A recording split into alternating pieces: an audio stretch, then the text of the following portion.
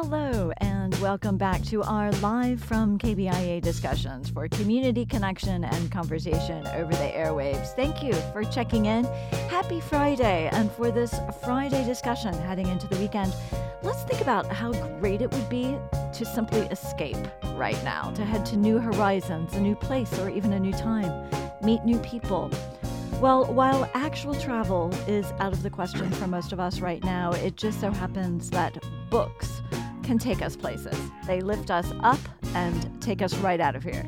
So our guest today is someone who's immersed in the world of books. In addition to being a novelist, Alex George is the founder and director of the Unbound Book Festival. He also owns Columbia's Skylark Bookshop, where he's always happy to give recommendations on great books. So we're going to take those bookshop conversations to the airwaves today. First, though, before we get to that, let's talk briefly with Jennifer Erickson. Jennifer directs the Osher Lifelong Learning Institute. That organization offers stimulating classes and networks for adults over the age of 50. And now they are continuing to do this, but they're not doing it in person. Here to give us an update from Osher and its offerings is Jennifer Erickson. Hello and welcome, Jennifer. Hi, Janet. Thanks for doing this. I love the show. I've been listening. Oh, well, thank you for listening and thanks for being here. And you have been directing Osher, and there's always a lot going on with Osher. But all of that, of course, like everything else, has changed. What are you doing now to accommodate the changes that are going on? Yeah, thanks for asking. We were in the first week of our spring semester when we stopped meeting in person, and then over the next following 2 weeks, staff and MU Extension leadership and I worked together to bring the spring semester online.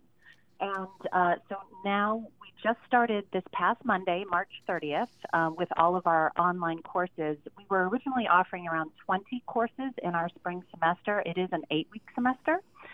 And now I believe we have about 16 of those classes that are meeting at the same time and on the same day, but they're doing it online. So you can join from your computer at your home, your laptop, a tablet, or a smartphone, and you're able to most of the time see and hear and discuss with your classmates. So it's been really fun this past week. That's interesting. So you say it's been fun to kind of make this change to online. People are finding the online connections in the classes and probably book clubs and writing groups that we'll hear about, but certainly exercise classes going online. So Osher is probably no different. What are some of the classes that are popular and that are available that people are signing up for right now? Yeah, and you can still register. Actually, we are delayed a little bit. So most of the 8-week classes still have 6 or 7 segments to go. But yeah, there's a class called Advancements in Medicine. It's sponsored by MU Healthcare, and we have MU physicians coming on and talking about their research and current topics. Of course, our first one actually pivoted to COVID-19, but we're not only focusing on that. It's ways to be healthy and be up to date on current issues in Advancements in Medicine. We have a class taught by a retired poli-sci professor from MU on nominations and elections in spring 2020, so it's certainly topical. I know you're talking with Alex George. We have a class on what's new in American poetry. Poetry forges ahead toward diversity, inclusion, and social justice, and that's Tom Dillingham, a retired English literature professor. We have a few classes that start in mid-April, one on white oak, whiskey, and wine. That's kind of injecting some of the fun, as I was explaining earlier. That's an MU Extension professor, Hank Stelzer, who's doing that. And then there's a Missouri history course. It's called The War for Missouri, 1861 and 1862. And that's a retired lieutenant colonel and bank executive who also taught American military history for MU's ROTC program. Oh, wow. Okay. So that sounds like there are a lot of varied offerings going on. Tell us a little bit more, Jennifer, about who teaches these classes. I've been to a book discussion at Osher myself. I've seen the author Ibtissam Barakat there. I've also just happened to run into George Smith, our Nobel Prize winner at MU there. So I know you have an active, engaged community of really smart, talented people. Who teaches these classes? Yeah, you used the right word, which is engaged. These are instructors who teach because they want to teach. They're all volunteering their time. Some are current professors or business people or community leaders. Some are retired. We have a lot of retired professors from all of the colleges here in town. Columbia College, MU, of course, Stevens College. So it's really people who have a passion to teach. They're teaching because they want to teach, and we promise them an engaged room of students because all of our Osher students are learning because they want to learn. Do you expect, Jennifer, that your class load and your registrations will stay the same right now or go down? You would think that it would go down, but is there even a possibility that it will go up while people are looking for this kind of stimulation and inspiration right now from home? That's a really good question. We had about 350 people that signed up for the spring semester. We have had a few people unable or not wanting to give it a try. And we have, of course, refunded some of their registrations. But yes, we have had an uptick in new registrations. For instance, a woman named Nancy wants her mother, who's in New York State, to join her for the poetry class that I described. So she said, can she register? And I just directed her to our website. And yeah, you can go ahead and register and take a class with your parents from her home in New York. Wow, that's interesting. Okay, so families are connecting over Zoom a lot more right now. I've noticed that while I'm feeling disconnected in some ways, like everyone is, I'm sure, I have been in some ways connecting more with people through Zoom and more with family through Zoom. It seems like you're making the extra effort. So if you want to, you can get your family to take that poetry course or another offering, and that's something that families can do together across the miles to stay connected. Absolutely. And some of our discussions over the past week, like I said, this is our first week with it. I was skeptical. I was worried. Is it gonna work? Are people going to be able to connect? We've had amazing discussions. There's a class called TED Talks where you watch a TED Talk together, and then we have a moderator who moderates a discussion. That was fantastic. People were able to join in and see each other and talk. And so really the connection is still there. And it's kind of fun. We as people log on connect with the Zooms, we let them have a little open forum, and it's really fun to see people say hello to each other. We have a couple dogs or cats that are on the screen. We're seeing into each other's homes, but in a supportive and learning environment. So it's a good connection for our program in particular. All right, Jennifer Erickson, thank you for giving this update on the Osher Lifelong Learning Institute and a lot of its offerings. Listeners, just so you know, we are going to put at kbia.org the Osher website so that you can get some information about how to register for those classes. Jennifer Erickson, thank you so much for being with us today. You're welcome, and thanks for doing this program. Appreciate it. Yeah, thanks for being here. All right, so back to the topic for today. While Skylark Bookshop has closed its doors for the moment, and now the Unbound Festival, we have invited Alex George, the creator behind both of these literary hubs, to recreate some of these book conversations. And there are some things that are going on with Unbound still that we're going to hear about, and we're going to have these conversations over the airwaves with us today. Welcome, Alex. Thank you so much for being here. Thanks, Janet. Good to be here. And let me let all of you know that you can join this discussion. I don't think I've put the number out yet today, but let us know what you're reading. Are you in a virtual book club? Are you reading something with a group? Or if not, books, what is your escape? What's helping you understand or give meaning to this crisis that we're in? So, Alex, let me start by asking, what are you reading these days? I'm reading about 5 books at once. Which is not my usual practice, but I'm finding that in these times my attention span can be challenged. And so I'm reading a novel, a wonderful novel by Lily King called Writers and Lovers, which I'm enjoying very much. And I'm enjoying a book of poetry called Homie by Danez Smith, which is also great. And another book called In Plain Sight, which is a nonfiction political book by Sarah Kendizor, who's actually from St. Louis. And so a whole variety of things. And I sort of pick things up and read a little and put it down again. It's a funny time for to be a reader.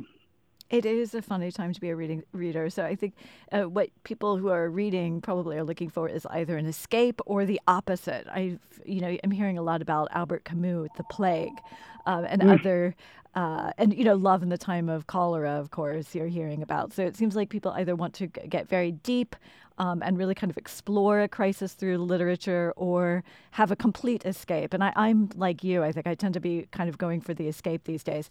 What are you finding that other readers are wanting to talk to you about? You're still shipping out orders at Skylark. Mm-hmm. What are you seeing a lot of? What are other people wanting to read right now? So it varies. I mean, people tend to sort of stay in their lanes in these kinds of situations. So we'll get emails that say, well, I really like A, B, and C, and I want something similar. So can you please make a suggestion for, something in the same genre? Some people know exactly what they want, and they're very specific about it as well. And then some people do just go, well, I don't know, what do you suggest? And so it really just depends. Everyone is different. But we're sort of suggesting, we feel right now a lot of people need a laugh. And so we have a list of funny books that we're suggesting a lot at the moment. There's a wonderful new book that just came out on Tuesday called Wow, No Thank You by Samantha Irby, who wrote We Are Never Meeting in Real Life, which is a hysterical collection of essays. And this new book is more of the same. And there are warnings all over this book not to read it in public because you're going to spill whatever it is that you're eating or drinking because it's so funny. So that's always, she's guaranteed good laugh. And then one of my favorites is P.G. Wodehouse, I guess being English perhaps, so there's a slight bias there. But you can really get lost in those wonderfully complicated and hysterical plots. And we have several of those in the shop as well. And I'm holding in my hand The Code of the Woosters, which I've read many times before, but I may take it home and read it again because it is they say laughter is the best medicine, and certainly finding things to laugh about in this time is can be an important thing. The other thing that we're getting a lot of is people are looking for big books. I think they think, well, I'm going to be home for a long time, and so a lot of people are sort of doing their bucket list, and so we've had people calling for Don Quixote and Ulysses and Finnegan's Wake and all of those kinds of things, all of which are sort of mammoth, great big things. So there's a lot of that, and the one that we have been selling, actually since it came out, it's relatively new, it's called Ducks Newburyport by Lucy Ellman, which is... you may have heard it was shortlisted for the Booker Prize last year. It's 988 pages long. Oh, I didn't realize that. Yeah, but what people tend not to know about it, and some people get a little bit put off by this, is that it's more or less one sentence. Yeah, I'd heard that it was very unconventional in its structure, so I assumed that would be novella sized, but it's a 900-page unconventional novel. That sounds like a challenge. But it's actually not. I mean, I have not read the whole thing, but I have it in, and it's actually not that difficult to read. I mean, Lucy Ellman is some kind of genius, and she has managed to construct this thing that, although it sounds very intimidating, actually is not that hard and is very rewarding to read. So a lot of people are looking for very big books, and then some people, rather like me at the moment, are looking for very short books that they can sort of gobble up in one sitting. And one of the ones that we are suggesting there is a book by Helen Thurston called An Elderly Lady is Up to No Good, which also would come under the comedy thing. And it's basically it's these stories about an old lady who just goes around killing people when they annoy her. Which sounds a little morbid, but it's actually it's tremendous fun, and short and quick, and that's a good pick me up as well. All right. So, go ahead, Alex. Well, I do that, and then the other thing that people are also thinking about is we sell a lot of books that are sort of part of a series. And sort of in this time when people are spending more time at home, now is a good time to begin a new series. And so we've had a lot of questions about, well, for example, I like the Louise Penny books, and I read all 16 of them, and where should I go now? And so we have a lot of those kinds of things. Yes. And one that we're recommending a lot right now is, again, this is sort of the English bias perhaps, but a very funny and very smart set of spy novels by an English writer called Mick Herron. The first one is called Dead Lions, and the conceit behind it is that there's a secret bit of MI5, which is like sort of the FBI, I guess, in the UK, full of very bad spies. And they've all been sort of demoted, and they're put in this building and made to look after parking tickets and things. But of course, this being a novel, all sorts of things happen, and they actually end up getting involved in very important things. It's very, very funny. It's also extremely smart, and I think there are 7 of them. So it's one of those ones. I always love finding a new writer and discovering the first in the series and going, and I've got 8 more to go. So there's been a lot of that as well. And then in a completely different vein, we're also getting a lot of requests for sort of activity books. And we have these mammoth 1,000 dot-to-dot books, which are just there. I mean, you just look at them and they're a little intimidating and tiny, tiny dots. But if you really want a way of filling up your days and you don't feel like doing another puzzle, then these dot-to-dot books would be a good deal as well. All right. You're giving us a lot here, Alex, to think about, and a lot that could be a lifeline. I love the idea of the series, the Louise Penny. That's something that's been on my list for a while as well. Let me just do a call out to our listeners to let you know this is KBIA's noontime check-in. And so thank you for checking in with us today. What are you reading right now? Have you ever had a work of literature actually get you through a tough time? We'd like to know about it. Is your book group even more important now than ever? We're talking with author and Unbound Festival's Alex George about reading through a crisis. He's giving us some great recommendations. You can join us. Let us know what you're reading. Alex, it's really fun to just kind of exchange titles with you. I have a lot of other questions I want to get to, but I hear you on Lucy Ellmann. That's been on my list for a while.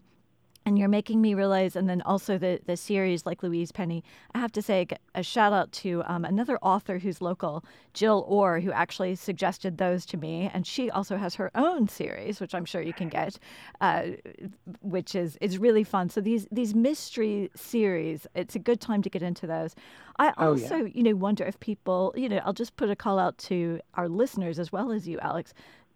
It makes me think of some really, really heavy reading that I have not tackled, like Nosgard. I've had that. I don't know if I'm saying the name correctly, but My Struggle. I've had that, giant doorstopper book in my house for a while and haven't tackled it. Why not? Now would be a good time. I also wonder about Proust. My brother is doing something under a hashtag Tolstoy Together, and he's rereading War and Peace. Yes, I read about that. Have you seen this? Mm-hmm. Yeah. Yep, people are doing that, and I think I saw another one with Anna Karenina as well. I'm sure that Proust is getting a revisit. Yes. Absolutely. And there's a wonderful translation of Swan's Way by Lydia Davis, which we have in stock, which I'm actually about 50 pages away from the end of right now, which is a wonderful translation. So, yeah, Proust, and obviously that's 7 volumes. And that's just the first of 7. I have a way to go. But well, since you brought up Proust, Alex, I actually read that as a young person living in London on top of a double-decker bus, making my way to a temp job, and read it. And I just have these memories of Proust, and that has been on my list for a long time to reread. And again, this would be a good time to reread it. And I had heard about the Lydia Davis translation. So I have to ask you a little bit about Proust. I think this would be a good time for people who haven't discovered Proust to jump into it. Now, Alex, so you're getting me into your new novel. So you have a new novel out. I have absconded this review copy from someone you gave it to. So I have been reading it. And Proust is a character. So talk to me about, I want to hear about the new novel, but also Proust and how Proust ends up as a character in The Paris Hours, your soon-to-come-out novel.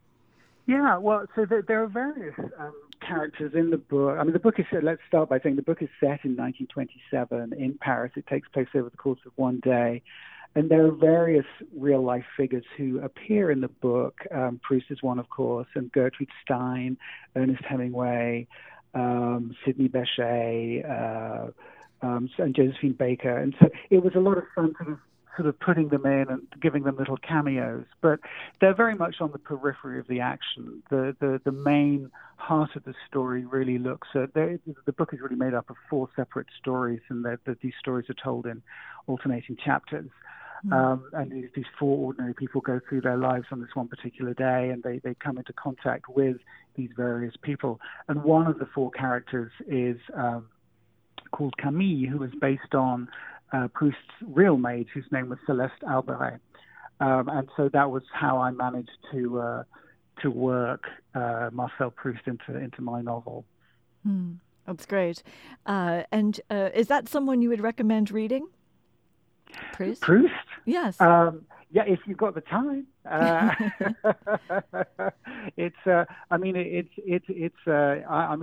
I've enjoyed reading him very much. As I say, I haven't got all the way through, but it's a challenge for sure. It's not an easy read. The sentences are long, but they're beautiful, and the imagery is wonderful. So it's and not a lot happens. It's fair to say, but I think that some of the truths that are revealed in the writing are treasures for sure.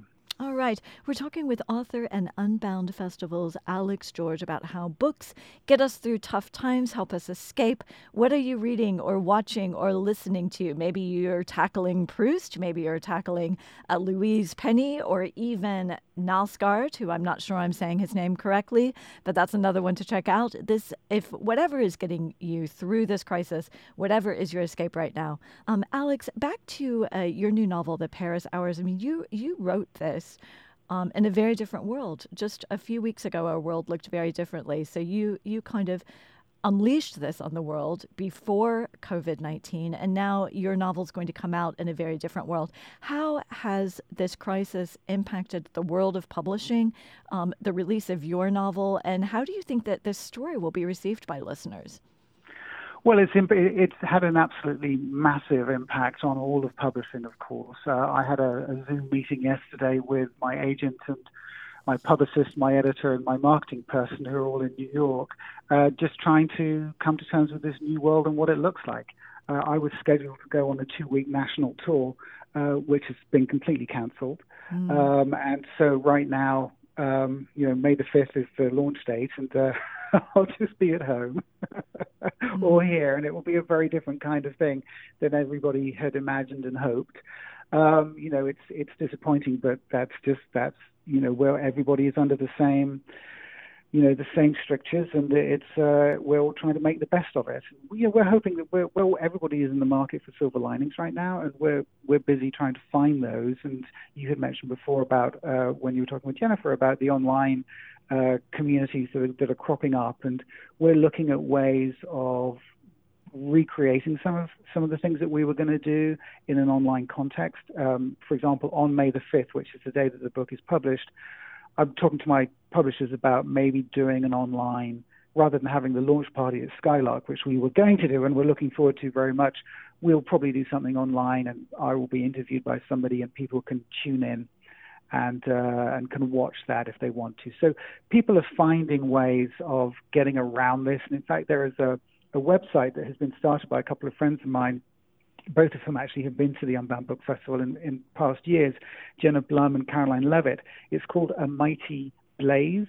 And they realized that a lot of their friends were having their book tours cancelled and had no ways of getting the word out to people and meeting readers. And so they put this together, and it's a place where every Tuesday, because all books for some reason are published on Tuesdays, where people with new books out can talk about them and can let people know about them. And that's received a huge amount of attention from the publishing industry and more broadly, and had a lot of support from all different sort of areas of the industry. And so people are inventive. They come up with these ideas, and I'm sure that will continue to go on. And you had mentioned about Unbound, and yes, we are planning to take some of the panel discussions that we were going to have on April the 25th. We're doing those online as well. We've announced 2 of them so far, and there's another one that we've just confirmed. But the 2 that we've announced on April the 23rd, which is a Thursday at 7 o'clock, Amber Sparks and Alexander Weinstein are going to be in conversation. They have both written wonderful collections of short stories that are set just in the future, but only just. So it's certainly still a recognizable world, but things are just a tiny bit different. And that gives them license to sort of play with things that we already know about, but make us think about them in different ways. And so they're very inventive, very interesting writers, and they're going to be talking to each other about that and what it means and the sort of the fun that they have with that. So that's the 23rd, and then on April the 30th, which is the following Thursday, and both of these happen at 7 o'clock, we're going to be doing the historical fiction panel that we had planned, which is going to be two wonderful novelists, Whitney Scherer, who wrote The Age of Light, and Meg Waite-Clayton, who wrote The Last Train to London, and then me. And we're talking about, all three of our books were set in Europe in the 1920s and 30s, and we're talking about that and the challenges of that. And so that I'm looking forward to that. That should be fun. We'll talk about an escape going to Europe in the 1920s and with your book going to Paris in the 1920s. Just sounds just like what you need right now. So Alex, is this the Unbound panels that you're talking about?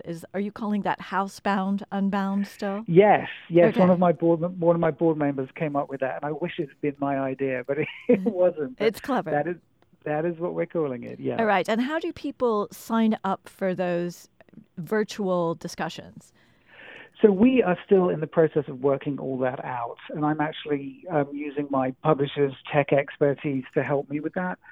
So right now there isn't a link that you can go to, but we will certainly be letting everybody know on social media and through our newsletter exactly where to go. It's going to be free, of course, because everything that we do at Unbound is free, and it'll just be, I hope, a question of just clicking on a link, and that will take you to be able to sort of see the discussion. But right this second, I can't tell you more than that, Janet. All right. Well, I think people can just keep a lookout for Unbound and Housebound. Also keep a lookout for the virtual sort of book releases that are happening. I think that's a lot to kind of keep track of and to keep us entertained and stimulated during these difficult times. Alex, I had one last question for you. Having looked at the Paris Hours, you probably don't have it in front of you, but you have this beautiful sort of at the beginning of the book, I'm not sure what you would call it, but an intro with a quote from James Baldwin, which is such an appropriate quote at the moment for the times that we're in, which was sort of startling because you didn't know what times we were going into when you published this. You probably don't have it in front of you, but can you talk about that quote and what made you choose that James Baldwin quote for your novel? Yeah, I mean, I can probably go and grab a copy because I've got one next door. But the quote, when I read it, when I was reading Sonny's Blues, which is the short story which it comes from, and it just spoke to me because, you know, a lot of the interest in the book has come from the fact that there are all of these people who I talked about, like Hemingway and all of these very well-known people who are in the book, but the heart of the book and the emotional soul of the book is not those people. It's these four individuals who are people who I made up. And really, when I read that, read the